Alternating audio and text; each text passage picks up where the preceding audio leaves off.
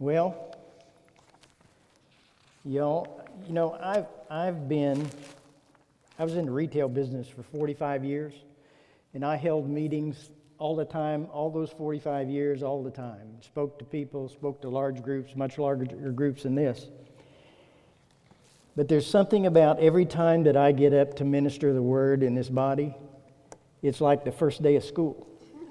You remember when you went to school for the first time in your life? Well, that's kind of what this feels like every time I get up here, because it's an honor to be allowed to stand up here and minister the word to y'all. And I want you to know I appreciate it, and I trust the Holy Spirit to do a good job, because I can't do this myself.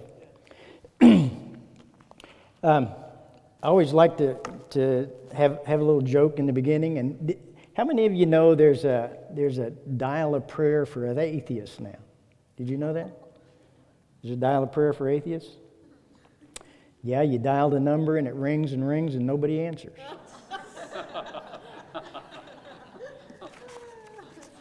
It's apropos, isn't it?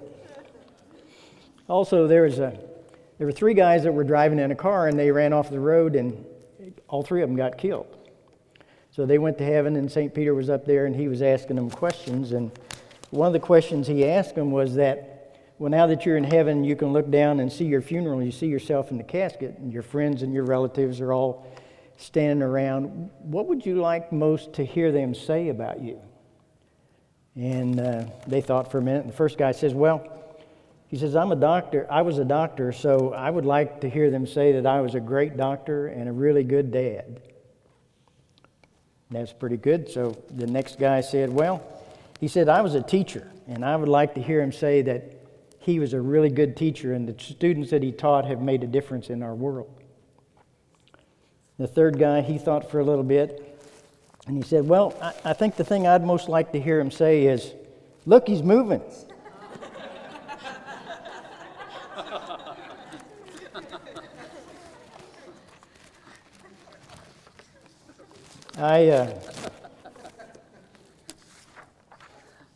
If I got that far, I don't think I'd want to be moving anymore. What I'm going to talk to you about tonight, it kind of ties in with the series that Pastor Bert taught about, Who Are You? And the title of my message is, Are You Righteous? And to me, this is a really important subject because, first of all, I think it's one of the most misunderstood precepts of the Christian faith. And secondly, I think it's one of the simplest precepts in the Christian faith. And that sounds like an oxymoron maybe, but I think it's true. And about, 10 years ago or so, when we started having Bible classes here, I was chosen to teach a class on righteousness. And in the process of teaching that 13-week class, or 12-week class, I got to really get into righteousness and find out what it really was about. And the further I got into it, the more glorious it became. But not only the more glorious it became, but the more it ministered to me and changed my life. And I've never been the same since. And I pray that when I'm through tonight, that you will have a greater understanding of that concept yourself, and that you'll never be the same, that it will change your life forever, because the understanding of righteousness is the master key to opening all the other gifts that God has for us in His kingdom. If you have an understanding of that, you can receive everything that He has for you. You can rule and reign in Christ on earth and in heaven. So, let's look at Romans 3. If that doesn't get you wondering, I don't know how to whet your interest. Romans 3, verse 21. I'm going to read several verses here, and then we're going to kind of pick them apart a little bit. Verse 21, but now the righteousness of God, apart from the law, important point, apart from the law, is revealed, being witnessed by the law and the prophets, even the righteousness of God through faith in Jesus Christ, to all and on all who believe. who believe. For there is no difference, for all have sinned and fall short of the glory of God, being justified freely by his grace through the redemption that is in Christ Jesus, whom God set forth as a propitiation by his blood, through faith, to demonstrate his righteousness because of his forbearance God had passed over the sins that were previously committed, to demonstrate at the present time his righteousness, that he might be just and the justifier of the one who has faith in Jesus. Now, that by itself is a lot of information, and someone more gifted than I could probably spend a couple of weeks just talking on that 5 verses right there. But something I want to do tonight is to open up some of those words that are in there that, you know, we often as Christians, we bandy about these words out of the Bible and have a surface understanding of what they mean, but we don't really know what they mean. We just kind of use them. You know, it's kind of like Christianese, you know. And I think it's important that we understand what the words mean, because every word in this Bible means something important. And it's really important that we don't just mouth them, but that we understand them. So I want to first look at righteousness, and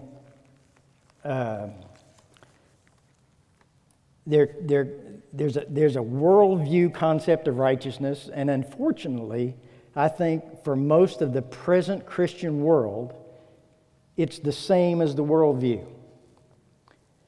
And it really is based on works, and it's commonly known as self-righteousness.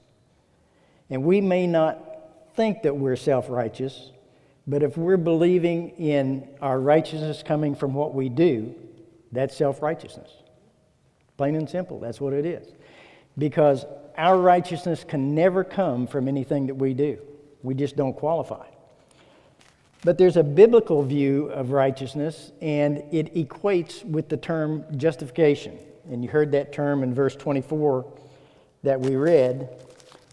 And justification is, you know, you commonly heard it maybe described as just as if you never sinned. And as far as it goes, that's fine, but it's an oversimplification of the vastness and the value of the term. I have here a definition of justification that's the best definition I've ever seen or heard of that word. And I'm going to read it to you because I couldn't memorize it all. Justification is a forensic term opposed to condemnation. In other words, it's the exact polar opposite of being condemned. As regards its nature, it is the judicial act of God by which he pardons all the sins of those who believe in Christ, and accounts, accepts, and treats them as righteous in the eye of the law, i.e., as conformed to all its demands. That's true for everyone that believes.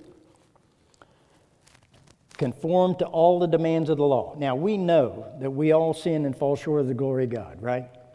So we know that we don't conform to all the demands of the law without this justification, without this righteousness, which is justification.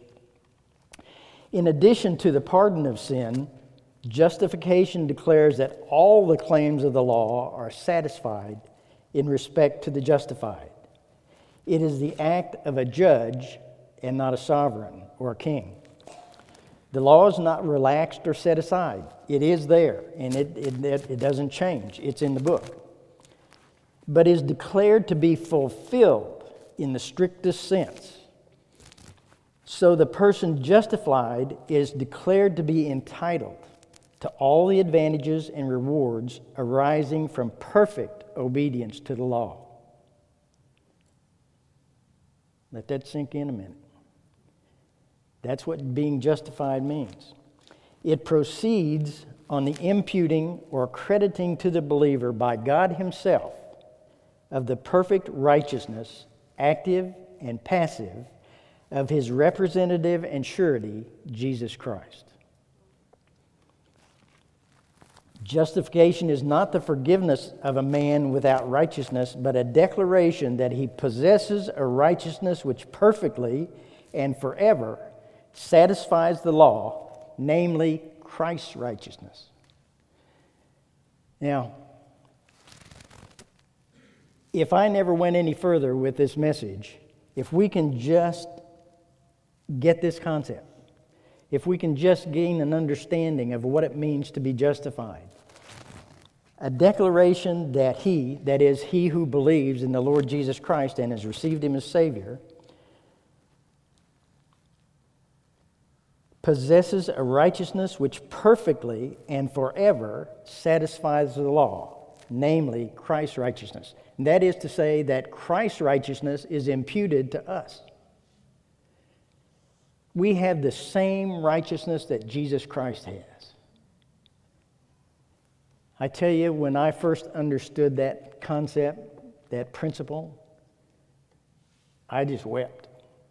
Because if you really think about the vastness of that and the import of that, it's almost too much to take in. Because we in this country, I don't know about other countries, but I know that we in this country have been taught from the time we're little children that to be righteous, you got to do everything right. Haven't we? Everybody shake your head yes, because I know we've all been taught that. Every one of us have been taught that from the time we're little children. And it's ingrained into us. And the only way to get that out is to accept this justification process. It's the only way to get rid of that. But once you get that, once you take that into your spirit, you'll never be the same. I promise you, you'll never be the same. So, that's the first definition, really. The rest of them aren't that long. I need help with this technical stuff, you know. I'm a real neophyte with technology. So, take pity on me. Another word that we read in those 5 verses is the word redemption. And, excuse me. Excuse me. You know, I've heard the word redemption all my life, and first time I ever heard about it was in conjunction with green stamps. Anybody ever heard of green stamps? S&H green stamps? Well, back in the olden days, when I was young, they had these things that they gave out in grocery stores and other stores called S&H green stamps, and you buy merchandise there, and they give you a percentage of your purchase in these green stamps, and they give you a little book where you paste them into this book. And then when you get enough of them pasted in enough books, you take them to what they called a redemption center. And they had toasters and dishes and all kinds of stuff there that you could buy with these S&H green stamps. And they called that redeeming those stamps. And you could buy stuff. Well, biblical redemption isn't exactly like that, but it gives you some understanding of what it is. Redemption means to buy back, to free from captivity by payment of ransom, to release from blame or debt. And when Jesus went to the cross and died for us, he redeemed us by his blood. It's that those toasters and things at the S&H Redemption Center were held in hostage. And when you went in there and gave them your books of stamps, you redeemed them. You released them from captivity in that store. That's not a very good picture, but it's the best I can do. The next word is in verse 25, and this is a $100 word if I ever heard one. Propitiation. I can't hardly even say it. Propitiation. And that really is a big word with a little meaning. It just means an acceptable sacrifice. That's all it means. An acceptable sacrifice. And Jesus was the propitiation for us. He was the acceptable sacrifice for us that we could be redeemed and given justification and be righteous. So, I think that's all the definitions. Did everybody get all that? That's not the whole message. You're probably wishing it was, but it isn't. Let's look at 2 Corinthians chapter 5.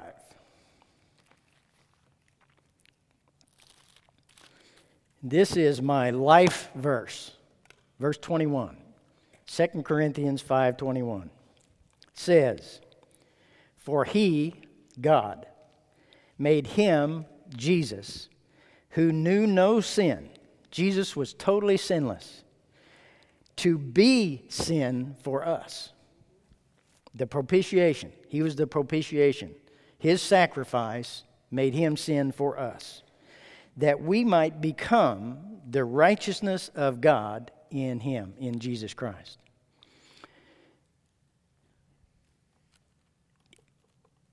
I must say that verse 25 times a week, just to remind myself that I am the righteousness of God through what Jesus Christ did for me. And he didn't do it just for me. He did it for the whole world. He did it for the saved, and he did it for the unsaved. Because the unsaved is just somebody that hasn't got saved yet. So that sacrifice is out there for them just the same as it is for us. But we're righteous solely and only because of who we are in Christ Jesus. Remember Pastor Bert talking about who are you? You are the righteousness of God in Christ Jesus. Let's look at Ephesians 2. Whoops. I know it's in here. You know, this poor old Bible, I fix everybody else's Bible, but I don't take the time to fix mine, and it's falling apart. Ephesians 2, verse 1. And this is kind of a long passage, too. We're going to read 10 verses here, so bear with me. "And you he made alive who were dead in trespasses and sins, by his propitiation, in which you once walked according to the course of this world, according to the prince of the power of the air." You know who that is? It's the devil. Prince of the power of the air is the devil. "The spirit who now works in the sons of disobedience, among whom also we all once conducted ourselves in the lusts of our flesh, fulfilling the desires of the flesh and of the mind, and were by nature children of wrath," and otherwise children of the devil, just as the others. "But God," I always love that when it says, "but God," because you know something good is going to come, right? "But God, who is rich in mercy, because of his great love with which he loved us, even when we were dead in trespasses, made us alive together with Christ. By grace you have been saved, and raised up together, and made us sit together in the heavenly places in Christ Jesus, that in the ages to come he might show the exceeding riches of his grace in his kindness toward us in Christ Jesus. For by grace you have been saved through faith, and that not of ourselves, it is a gift of God." Even faith is a gift of God. You know, we sometimes ask for more faith. You know, everybody has the same measure of faith, and it's a gift of God. "Not of works, lest anyone should boast. For we are his workmanship, created in Christ Jesus for good works, which God prepared beforehand that we should walk in them." And the important piece that I want to take out of this is that last verse where it says, "For we are his workmanship, created in Christ Jesus for good works, which God prepared beforehand that we should walk in them." You know, we are not righteous because we do good works. We're not. But because we're righteous, we will do good works. Works don't produce righteousness, but righteousness produces works. It just is how it works. And if you've been saved more than 10 minutes, you know that the Holy Spirit urges you to do good works. And sometimes more than other times, but he speaks to you and urges you to do good works. It's important that we understand that there's no righteousness that comes to us through what we do, other than receiving Jesus Christ as our Lord and Savior. Second, John 17. Let's look at John 17. I'm already out of time, and I'm a long ways from done. Dale talked too long. It's all your fault. Verse 23. Couldn't resist Dale. 23. I in them and you in me, that they may be made perfect in one, and that the world may know that you have sent me and have loved them as you have loved me. You know, here's a concept that's a marvelous thing, but again, it's difficult to take in. God loves you and I as much as He loved Jesus. Now, this is His Son that He sacrificed on the cross so that His Son could bring us to Him. That's a love that's almost incomprehensible. But He loves us, and because He loves us, we are forever able. Look at Hebrews chapter 10. I'm having to kind of rush through this, so y'all bear with me, okay? Chapter 10, verse 12. But this man is capitalized. That means it's Jesus. But this man, after he had offered one sacrifice for sins forever, sat down at the right hand of God. From that time, waiting till his enemies are made his footstool. For by one offering he has perfected forever those who are being sanctified. That's another one of those $10 words, $50 words, whatever you want to call it, sanctified. I was a Christian a long time before I ever really knew what sanctified was, and it's so simple. All it means is set apart. Set apart to God. If you're sanctified, you're set apart to God. And let me tell you something. When you are born again, you are sanctified right then. It's not something that you have to work up. It comes with salvation. It's there. The minute you accept Jesus as your Savior, you're sanctified. You're set apart for Him. Now, we can grow in sanctification, and we should grow in sanctification, so that the longer we're saved, we should look more and more like Jesus and less like the world. And that's the sanctification process. But you're already set apart from the very beginning. The blood of Jesus didn't merely cover sin, it destroys its power. Let's look at Romans 6, chapter 14, in Amplified Version, and I don't have that in my Bible, so I'll have to read it up here. Romans 6:14. Hello? For sin shall not any longer exert dominion over you. We know what dominion is, right? Authority, power. Since you are not under the law as slaves, but under grace as subjects of God's favor and mercy. You don't have to sin anymore. You know, once you have the righteousness of God in Christ Jesus, you're not a slave to sin anymore. Doesn't mean you won't sin. Years ago, Pastor Bert had a message that he used to preach, and he'd say, you know, you don't have to sin, but you will. But you don't have to, but you will. But you don't have to, but you will. And he'd say that about 40 times. And he was doing that for a purpose, just to get it across to us that we're not slaves to sin anymore because we're the righteousness of God in Christ Jesus. We're not slaves to it, but we will fall sometimes, and God's mercy forgives that. As a matter of fact, I'm going to shock you and tell you that you are as righteous right now as you will ever be. You were righteous before you were saved, after you were saved, and before you sinned. You were righteous during your sin, and you were righteous after your sin. Your spirit man is always righteous. We got to work through all this flesh, but the spirit man is always righteous. It never fails. So you're not a slave to sin. Okay, I'm hurrying.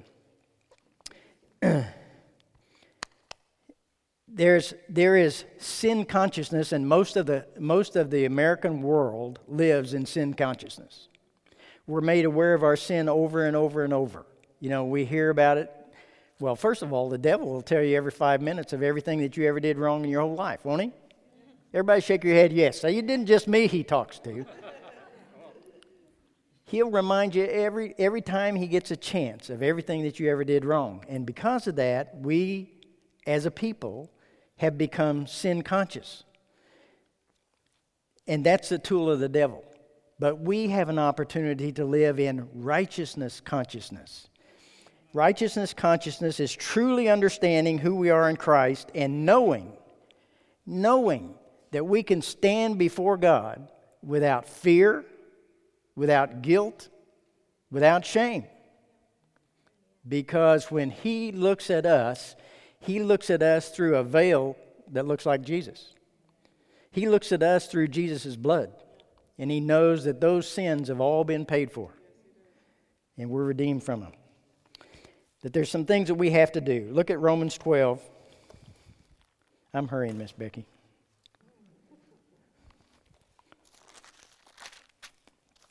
Romans 12, verse 2. It says, "And do not be conformed to this world, but be transformed by the renewing of your mind, that you may prove what is that good and acceptable and perfect will of God." That's walking out your righteousness. And you do it by renewing your mind. And how do you renew your mind? Through this book. Through this book. And being in church and sitting under the preached word on an ongoing basis. The Bible says that faith comes by hearing, and hearing by the word of God. So, I know I'm not unique, but I can read something in the Bible, and it's good, and I like it and all that kind of thing. But it may not really come alive to me until I sit under an anointed preacher who preaches that word. And I come to receive it in and to understand it. And that's how it works. That's how you become sanctified. That's how you become closer and closer to being like Jesus and less like the world. Look at John 16. I'm getting there. John 16:7.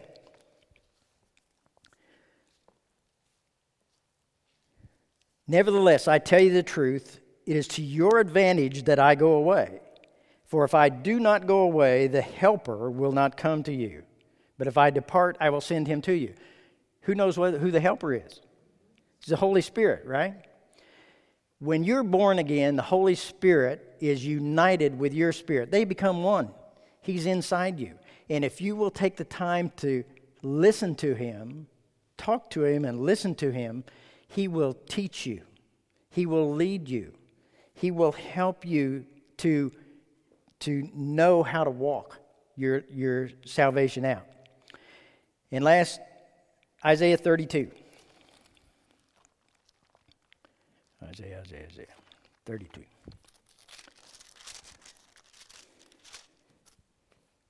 Isaiah 32:17. Are we there?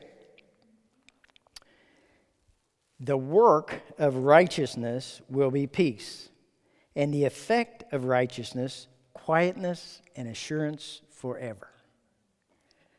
And I'm here to tell you that if you can really grasp this concept of you are the righteousness of God in Christ Jesus, you will have peace. You will have hope. You'll have long-suffering. You'll have the gifts of the Spirit, and they'll be operational in your life, and you'll love them.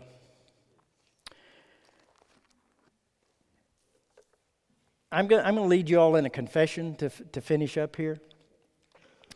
And I just want you to understand, if you're a born-again believer, that you're entitled to everything that this confession talks about. And if you're not a born-again believer, I invite you to come see me after the service, and we'll see about getting you to being a born-again believer. We'd love to do that. We'd absolutely love to do that. I don't know everybody that's here, so there may be somebody here that hasn't been born again.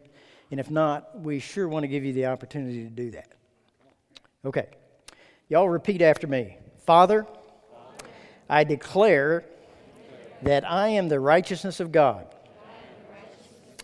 And as such, I rule and reign in life. I break the hold of sin consciousness over my mind. In the name of Jesus.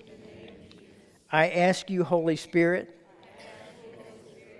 to fill me with the righteous consciousness that I have a right to, not because of who I am, but because of what God has declared about me. I pray that something eternal will happen on the inside of me. I thank you that a mark will be made in my life and in the lives of others that I touch that cannot be erased because I am the righteousness of God. And I declare it in Jesus' name. You're entitled to everything that confession talks about.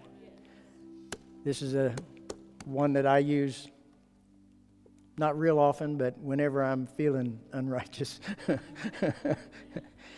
Well, Father, in the name of Jesus, we thank you, Lord, for this time that we have together. We thank you for this family that we share here. What a blessing they are, Lord. We're so grateful to have the opportunity to come here and to study your word and to share the lives of our brothers and sisters in Christ here. I just pray, Father, that the words that I spoke today and the words of your word would go into hearts and minds, and that they would that would have an effect of bringing about a righteousness consciousness in every one of them. And we thank you in the name of Jesus. Amen. Y'all are dismissed.